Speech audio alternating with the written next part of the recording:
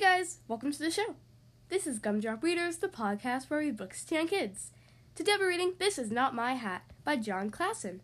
This book was requested to me by 4-year-old Cade. Thank you so much for requesting this book, and I hope you enjoy the story.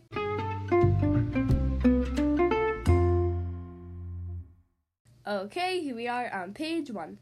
This hat is not mine. I just stole it. I stole it from a big fish. He was asleep when I took it, and he probably won't wake up for a long time. And even if he does wake up, he probably won't notice that it's gone. And even if he does notice that it's gone, he probably won't know it was me who took it. And even if he does guess it was me, he won't know where I'm going. But I will tell you where I'm going. I'm going to where the plants grow big and tall and close together. It is very hard to see in there. Nobody will ever find me. There is somebody who has seen me. Oh no. Oh, but he said he won't tell anybody which way I went. That's good. I'm not worried about that. I know it's wrong to steal a hat. I know it does not belong to me, but I'm going to keep it.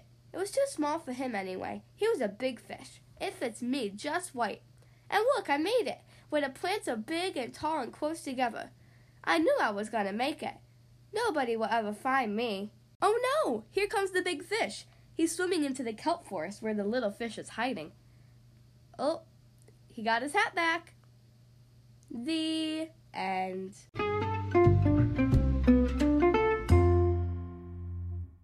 Well, that was This Is Not My Hat by Jon Klassen. I hope you guys enjoyed that story. Again, thank you so much to 4-year-old Cade for requesting this book. It sure was a fun story. If you would like to choose the next book to be read on the Gumdrop Readers podcast, you can send me an email, including your name, your age, and your book request. Ask an adult to send your email to gumdropreaders@gmail.com. Again, the podcast email is gumdropreaders@gmail.com.